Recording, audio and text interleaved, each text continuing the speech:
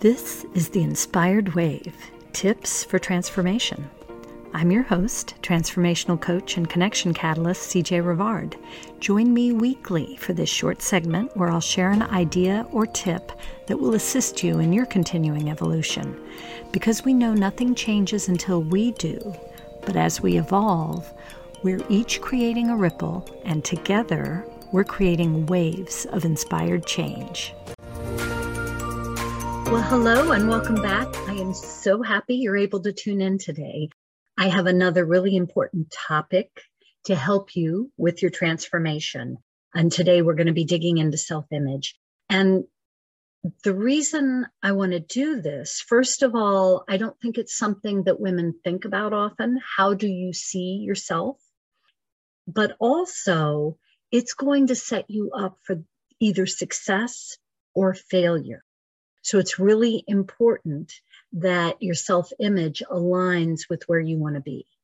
I just started rereading one of my favorite self-development books of all time. It's called Psycho-Cybernetics by Dr. Maxwell Maltz. And as I picked it up, I was reminded of the ahas and the awareness I gained the first time I read the book. I highly recommend it. And the importance of self-image. So understanding how you see yourself, because again, I talk a lot about awareness. If your self-image isn't positive and supportive, you can't fix that if you don't know that you need to. So I invite you to really look into this with me as we talk through it today.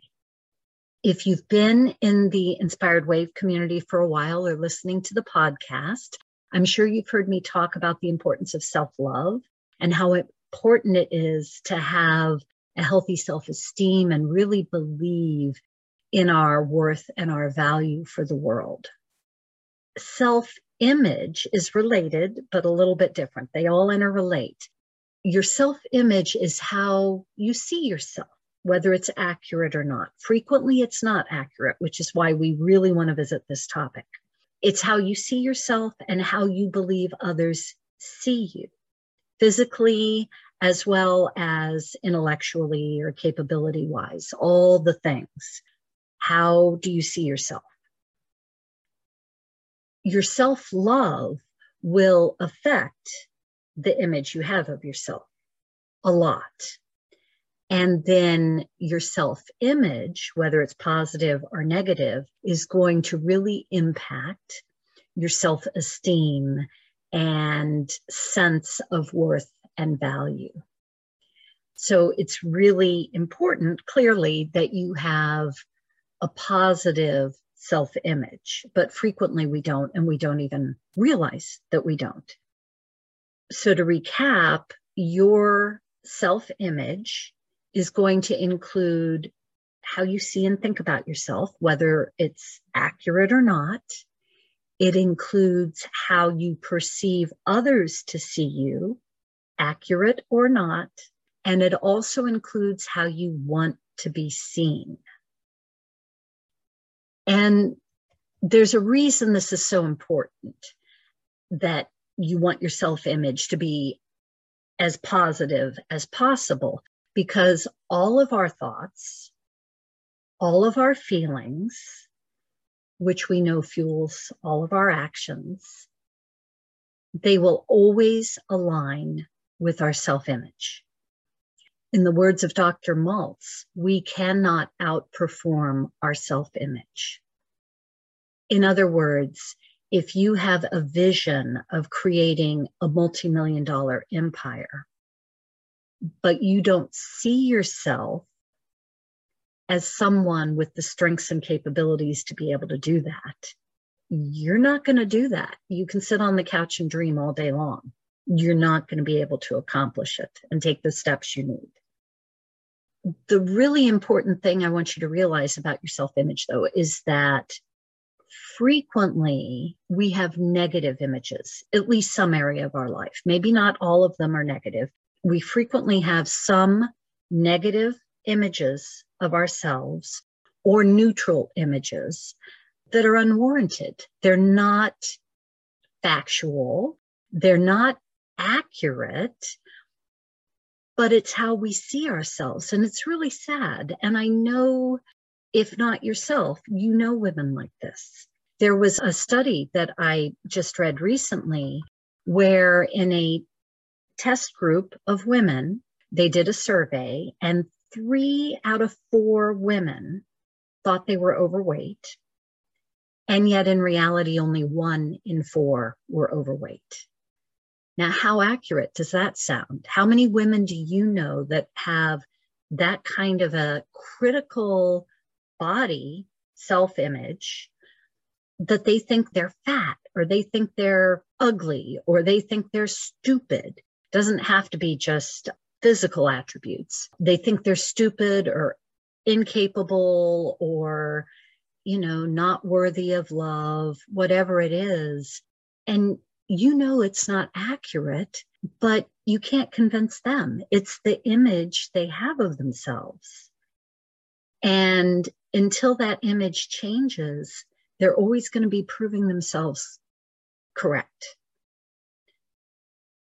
We can't outperform our self-image. And that's any of us. So I want to invite you, if you are not where you want to be in any area of your life, or you have a goal that you're struggling with a little bit, I want to invite you to look at your self-image and start with that. Do you currently see yourself as someone capable of achieving that goal? Who do you need to see yourself as to be able to achieve that goal? I'll give you an example. I know it's hard without examples to understand what the heck I'm going on about. Let's say that you have a goal of being more healthy, whether you want to lose weight or exercise more. Most of us have some kind of a health goal. Do you see yourself as someone, first of all, who loves yourself enough to take care of yourself and to make healthy choices and develop healthy habits? Is that how you see yourself? Or do you see yourself as someone who's kind of lazy and a couch potato that really likes junk food and is going to struggle with creating this health goal? Because however you see yourself, that's how you're going to show up and how you're going to perform in trying to get to that goal. And it's true that, with just sheer strength of will, you might be able to fool yourself for a few weeks or a month and dig into all of those healthy habits and get through them for a limited amount of time. But eventually, you're going to go back to the image you have of yourself, of a couch potato. I'll give you another example from the business world. Let's say that you have big sales goals for the month. You want to make a whole lot of new sales this month.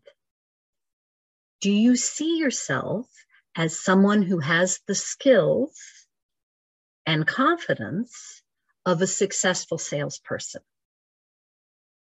If you really view yourself as someone who is scared to pick up the phone and doesn't want to be seen as a sleazy salesperson, not that salespeople are sleazy, but that's a perception a lot of people have.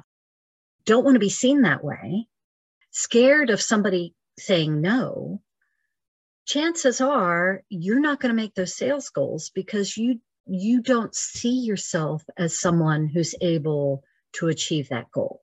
You really don't. Now, the good news, and the reason I'm bringing all this up, is not to make you feel bad. The good news is that self-image is not a finite or a firm thing. It's constantly changing, or it can be. So if you have a certain image growing up, you don't have to live with that the rest of your life.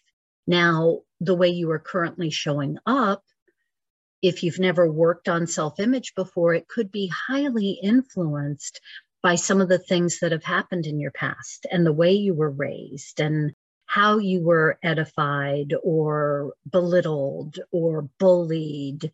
You could be very much still living in response and viewing yourself in response to things that went on in your formative younger years. But you don't have to. You can work on and improve this. So your mission, should you choose to accept it, because you know I love to suggest homework. And here's the thing, a little side note.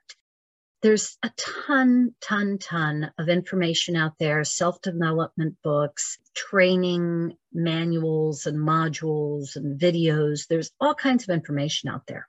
But we know it doesn't do any good if you don't apply it or if you can't apply it. So I love that you're here with me watching this video, but I invite you to take the information and do something with it, because otherwise it just doesn't do any good.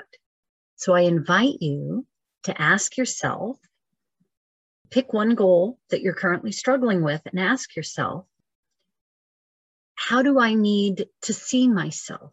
Who do I think I need to be to achieve that goal? Do I see myself as that type of person? And if you don't, think about a plan to morph how you see yourself until you can see yourself achieving that goal. That's the place to start. Not in, a habit that you don't really see yourself being able to maintain.